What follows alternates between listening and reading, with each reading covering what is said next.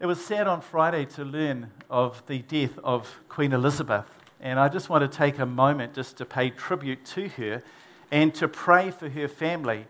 I read this quote during the week, and it really touched me, and Mia's going to put it online for us. She's one of the helpers out the back, so thank you, Mia. When the Queen was talking to her chaplain, she's quoted as saying, "How I wish that my Lord would come in my lifetime."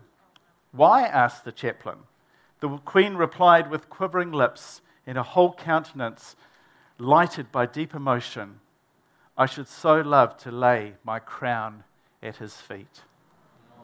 Father, we thank you for Queen Elizabeth, Lord. We thank you that she's done that over her 70 years, Lord. She has laid her crown at your feet. She has sought you for wisdom and godly counsel in the midst of world wars, in the midst of famines, in the midst of so many calamities that she has faced. And we thank you, Lord, that her faith has stood the test of time and her life has honoured and glorified you.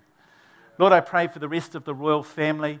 Lord, I pray that they would come to know that kind of faith, that kind of redemptive faith, that kind of Holy Spirit working in their lives. Lord, as they pick up the mantle, and Lord, as they continue with their responsibilities, we pray for the blessing on the royal family this morning, Lord, in Jesus' name. Amen? Awesome. Thank you so much. Today we're going to continue our series, Back to the Future, where we're really kind of looking back at what are some of the Old Testament principles, or not so much the Old Testament principles, that's Old Covenant, isn't it? We're stepping into the New Covenant. What are some of the principles of the early church that we need to rediscover to take us into the future, to be the church that God wants us to be? And I really believe that we're living in times, Shane Willard spoke about, as we come out of a pandemic, this is the time when God can move by his Spirit amongst us. And you look back through world history, and he's done that, and you see after major pandemics, that's often when there's been a move of God. So we need to position ourselves for God, what God's wanting to do, not only here in the Waikato, but, Lord, in the nation and in the nations of the world. So we're going to have a look at Abraham and Sarah's life from the book of Hebrews to inspire us on that journey. In Hebrews chapter 11, verses 1 to 3, we read, "Faith shows the reality of what we hope for and evidence of things that we cannot see. Through their faith, the people of old earned a good reputation. By faith, we understand that the entire universe was formed at God's command, and what we now see did not come from anything that can be seen." I want to tell you a little bit of a story that I read in Stuff recently. Well, actually, my wife Gillian read in Stuff, because when I read stuff, I just read the headings. Can you guys relate to this? So she goes for the details, and I'm just counting if there's anything interesting that she'll tell me, and then I'll go back and read it. So this was one of those times. Like, when it comes to unpacking things, I'll just try and make it work. Gillian, will you read the instructions and help me to get this thing to work? I hope I haven't broken it. So online, I'm sure you'll identify with that. So, and it was talking about Lake Kaituna, which is one of the peat lakes. There are many of them around the Waikato. And what was happening was that these kahikatea, these white pine seeds, were starting to germinate. They had been preserved in the peat for 2,000 years since the Taupo eruption. So they had been there for a long time. But now they were starting to germinate. And the reason for that was that Jenny and Andrew Hayes, who farmed that land, had removed all the willow trees. I didn't know, but willow leaves are toxic to the germination of seeds. So they had removed all of those willow leaves and created a microclimate whereby these kahikatea seeds, white pine, could germinate. And I felt as I read that, that's a bit of a prophetic picture about what God is wanting to do in the time in which we live. I believe there's seeds of faith in your life and my life. And Holy Spirit is wanting to water those and to cause those to germinate and grow in this next season that God has before us. And I believe more than ever before, we need to capture what it is to be women and men who live in that realm of faith. And so we're going to be inspired by Abraham and Sarah's story this morning. In many ways, as we go through this, I came to an appreciation. I think Sarah's a bit of the unsung hero in this story. We'll get to it in a moment or two, but if you know a little bit about the story, you'll know that Sarah, first and foremost, struggled to be able to conceive Isaac, but her husband Abraham, he passed her off as a sister before the king of Pharaoh. in Genesis chapter 12. Not a good thing to do, guys. But not only that, in Genesis chapter 20, he does the same again with King Abimelech. It's like, come on, once but twice. How does that work? And so we'll see some of the lessons here that we can learn through this story. Sometimes people say to me, well, Michael, faith is a step in the dark. But I'd like to say to you this morning that faith is actually a step in the light, because we're trusting in the character and the nature of God. Even when things are uncertain, we're still trusting in God's character and God's nature. Imagine if I had Jay here. That would be good. And imagine if I was just to fall into his arms. Do you think he'd catch me? Would you like to see that? Would you like to see that online? Okay, come on, Jay, we'll do it. I just hope that, he's up for the task. Had a good hearty breakfast this morning. But this is just a bit of an illustration. Sometimes it's been like that.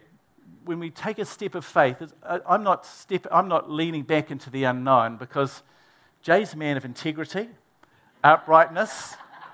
He values his elders. He knows that I've got a long memory. And so for all of those reasons, I'm just believing that as I just look back, he's going to catch me. Did he do a good job? Thank you, Jay. We'll pray for your back later that it'll be healed in the name of Jesus.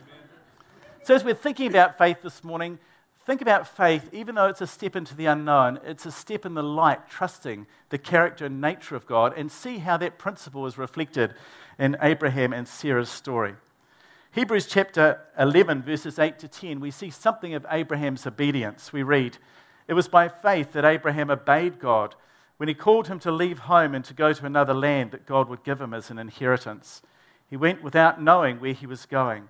And even when he reached the land God promised him, he lived there by faith. He was a foreigner living in tents, and so did Isaac and Jacob, who inherited the same promise. Abraham was confidently looking forward to a city with eternal foundations, a city designed and built by God." And I think the first principle we learn here is that faith is activated by obedience. Your faith and my faith is activated by obedience. It doesn't actually matter how big or how small it is. It's just, are we being obedient to what God's asking us to do in this season? And as we step out and we're obedient in that area, then faith is activated in our lives. And I've found, when you're obedient in the little things, then it's easier to hear God in the other things in your life where God is wanting you to take a step of faith. The promise was a seed that had been sown in Abraham's life, but that seed of faith germinated as he put action to that faith and took a step of obedience, saying yes to Jesus. So ask the Holy Spirit this morning, what is the small area or the big area where Holy Spirit is just wanting you to say yes to Jesus? Just take a step of obedience and believe that that's going to unlock a dimension of faith in your life through your obedience. We see in this story Sarah's amazing faith in Hebrews chapter 11, verses 11 to 12. It was by faith that even Sarah was able to have a child. Though she was barren and was too old, she believed that God would keep his promise. And so a whole nation came from this one man who was as good as dead, a nation with so many people, like the stars in the sky and the sand on the seashore. There was no way to count them. You see, faith gives birth. This is the second thought this morning. Faith gives birth to new life in an atmosphere of trust. Imagine what it was like for Sarah, 90 years old. The biological clock was ticking. In the 9 a.m. gathering, some of the women in our midst said the biological clock had finished. Biological clock was ticking, and yet she had this promise that God had said her descendants would be as numerous as the sand on the seashore and the stars in the sky.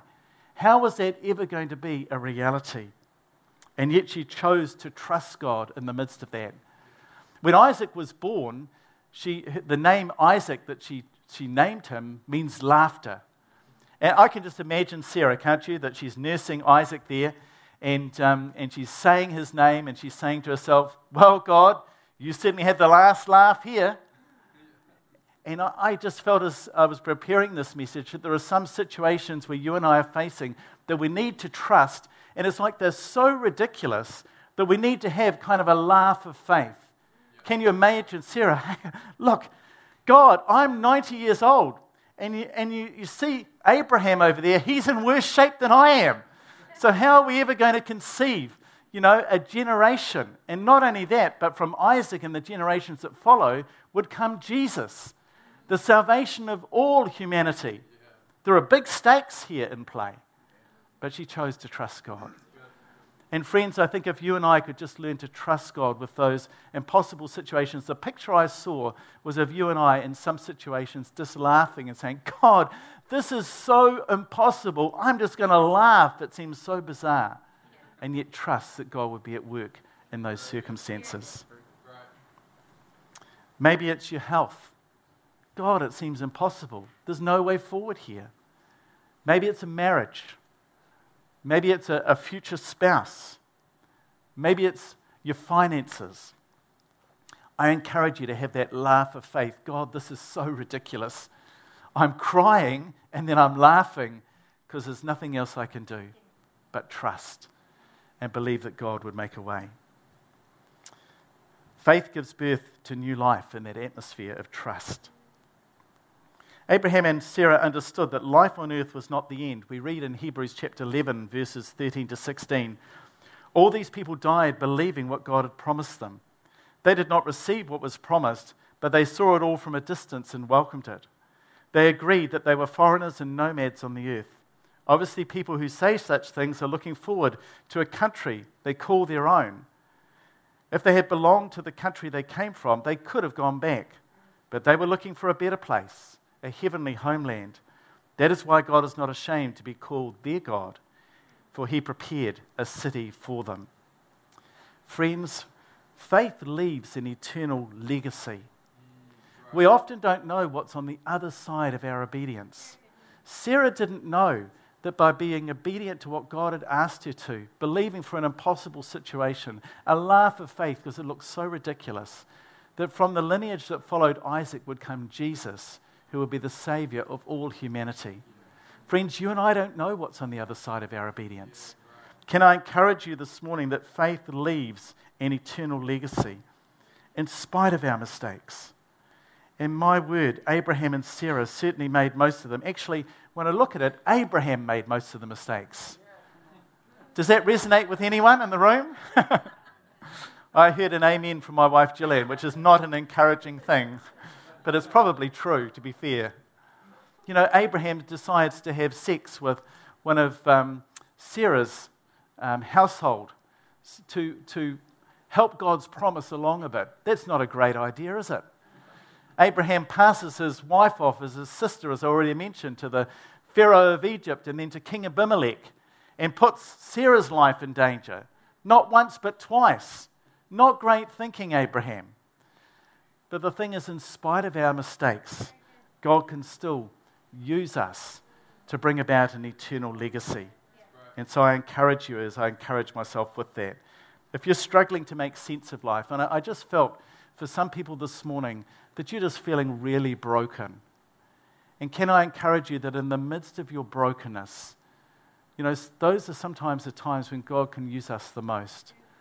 And I can't promise you a quick fix that suddenly it'll all be okay, because it probably won't. But today I'm really believing that in the midst of your brokenness, whether you're in the room, whether you're online, that you can take another step on that journey to wholeness today. In Hebrews chapter 11, verses 17 to 19, we see that Abraham's faith was tested. It was by faith that Abraham offered Isaac as a sacrifice when God was testing him. Abraham, who had received God's promise, was ready to sacrifice his only son, Isaac. Even though God told him, Isaac is the son through whom your descendants will be counted, Abraham reasoned that if Isaac died, God would be able to bring him back again. And in a sense, Abraham did receive his son back from the dead. And the fourth thought this morning is that faith grows in the midst of broken dreams. That passage of Scripture is one of the hardest passages to understand. When I get to heaven, I've got a list of some of the hardest passages to understand, and that'll be at the top of my list. Why did you put that in? The only problem I'm having with that is I think when I get to heaven, I'll be so overcome by the glory of God, I'll be flat on my face and I'll forget all the questions. But I like the thought anyway that if I did remember them, if it seemed important, that would be amongst them. You know, would God really require Abraham to sacrifice his only son Isaac in the way that the ancient Near Eastern gods required the firstborn of every family to be sacrificed? But in the midst of broken dreams, God is able to do something. And I think what God is speaking about here is our trust in the dream, or is our trust in the creator of the dream. And I want to encourage you this morning. You know, there are times in my life when my dreams were broken. I remember when I was running the family orchard, and I thought I was going to be there for 6 months, and I was there for 6 years. And when the orchard got sold, I got sold with the orchard to do another year. So that was year 7. And I kind of felt my dreams were broken. But God can often use broken dreams if your faith is not in the dream, but your faith is in the creator of the dream. And I encourage you this morning, if you're facing broken dreams, trust the creator of the dreams, that he can still put the pieces together and make something beautiful and meaningful of your life. How do you handle those times when you're disappointed with God? Life doesn't turn out as we hoped it would, or even believed that God promised it would. Some of you know Gillian and my testimony that we both went through broken engagements, and yet our testimony is that God was able to use that to make something beautiful out of our lives.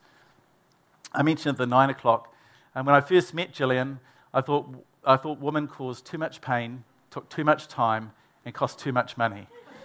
And I invited Gillian home to the family orchard. You've probably heard the story before, and showed her around. And my mum said, "Would you like Gillian to stay for dinner?" I said, "Certainly not, Mum. We don't want this girl getting the wrong idea." So off she went without any dinner. And then, just for good measure, I sat her down on the couch and said, "Now, don't you think there'll be any chance of any sort of romantic relationship?" So, pretty good, eh? Gillian just went home and prayed, and the rest is history. So perhaps there are a few women who can identify with having, I don't know, been on the journey with some men who didn't have it so much together like me. But you know, God can use our broken dreams. God can use our mistakes. I think the thing I really felt to emphasize is that God can use our brokenness. You know, it doesn't mean that having faith doesn't mean we never make mistakes. I've made lots of mistakes. I'm sure I'll continue to make lots of mistakes.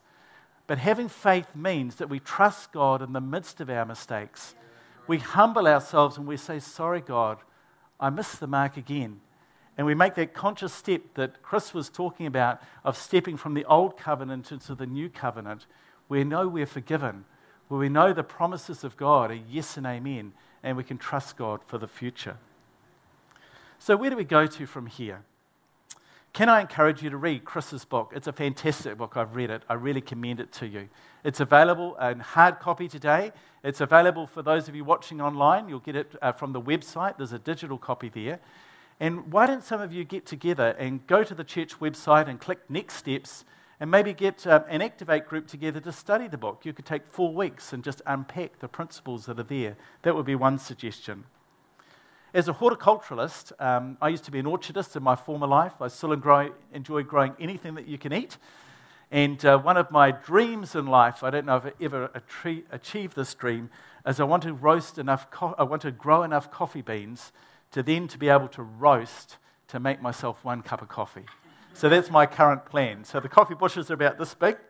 I've got the coffee roaster, got the espresso machine, just needing a year or 2 to make it a reality. So I'll keep you posted. The first thought is you have to sow the seed that you have. You know, faith as small as a grain of mustard seed is enough to move a mountain. And it's not how big the seed is, it's what is in the seed. It's not how big your faith is, it's the fact that you're created in the image of God. You know, you're created. There's life and death in the power of the tongue, Proverbs 18:21. It's the DNA of the seed that's important. That's its potential. That's how it'll grow. It's the DNA of the faith. You're created in the image of God. You have been given authority. There's life and death in the power of the tongue. So as you sow the seed, the faith that you have, no matter how small the seed may seem, Holy Spirit can cause that seed to grow and to be enough to accomplish God's plans and purposes for your life. So sow the seed that you have. Don't look to the person in the left or the right of you. Maybe you see yourself as being a cucumber, I don't know. You look at the person to your left of you and they're a tomato perhaps. Look into the person to the right of you and they're a capsicum. Don't want to be a tomato or a capsicum. Just be happy to be a cucumber. Sow the seed that you have and see what God will do with that. Second thought is sow into good soil. The good soil is often the most forgotten soil in the garden. I shared at the 9 a.m. gathering my favourite patch of soil. If I could just use that only soil in the garden, I'd use that over and over again, was an old compost heap covered in weeds. And eventually we unearthed that, and first of all we sowed pumpkins, I think, and they were amazing pumpkins. And then we sowed kumara there, and they were amazing kumara. And now we've got blueberries there for Pastor Ray, and they'll be amazing blueberries. But it just looked like a wilderness. And I really felt God saying, sow into good soil, but to do that you need to remove the weeds. Now, what do the weeds look like in our lives? Because they're not deadly nightshade, are they? And I don't know, docks and whatever else you might find in a compost heap. And as I thought about that, I thought that weeds in our lives are actually the opposite of the fruit of the Spirit in Galatians 5. And if there are weeds that God is wanting to remove in your life, there might be just one of these that God highlights. So instead of love, hatred. Instead of joy, despair. Instead of peace, turmoil. Instead of patience, hurry. Instead of goodness, selfishness. Instead of faithfulness, lack of trust. Instead of gentleness, harshness. And instead of self-control, striving. Perhaps sometime just have a look over those and see if the Holy Spirit highlights one of those. As I kind of think through those at the moment, I think, what would apply to me in that area? And I think for me, just that whole area of not being in a hurry, having patience. One of the things I've had to learn in our Touch of Paradise out there at Eureka, which we thought was only in California, but it's here in the Waikato, is to take my watch off and leave it in the garage. Take my phone out of the pocket, leave it in the garage, and to go walkabouts in the orchard for a couple of hours and do whatever needs to be done. Disconnected from the world, people. Can you even do that? Imagine. Unplugged from your device for 2 hours. And it's so refreshing. I find God speaks to me. I find ideas come, creative ideas. So refreshing. And so for me, that's something that Holy Spirit's talking to me. Michael, don't let hurriedness, don't let it be a weed that robs you of my productivity for your life. What does that look like for you? Sow into good soil. And lastly this morning, water the seed. Those kahikatea, those white pine seeds that have been dormant in the ground for 2,000 years before Jenny and Andrew created the right conditions for seed to germinate. So what are the right conditions in your life, in my life, for those seeds to germinate? We talk in horticulture about it's better to water a little bit and often, rather than if you've sown a tray of seeds, pouring the whole watering can over it and then leaving and think, job's done for another week. I'll come back next week and give it another watering can. Probably not going to get too many seeds germinating. So what does it look like, little and often? Faith comes through hearing God's voice. What does it look like for you and me to read a verse in the Bible and to think about it? Coming together and fellowshipping with other believers like we are today. What's Holy Spirit whispering into your spirit and my spirit? Opening up our lives to those ministry gifts, ascension ministry gifts of apostles and prophets and evangelists and pastors and teachers so that we can be equipped for works of service. What does that look like for us?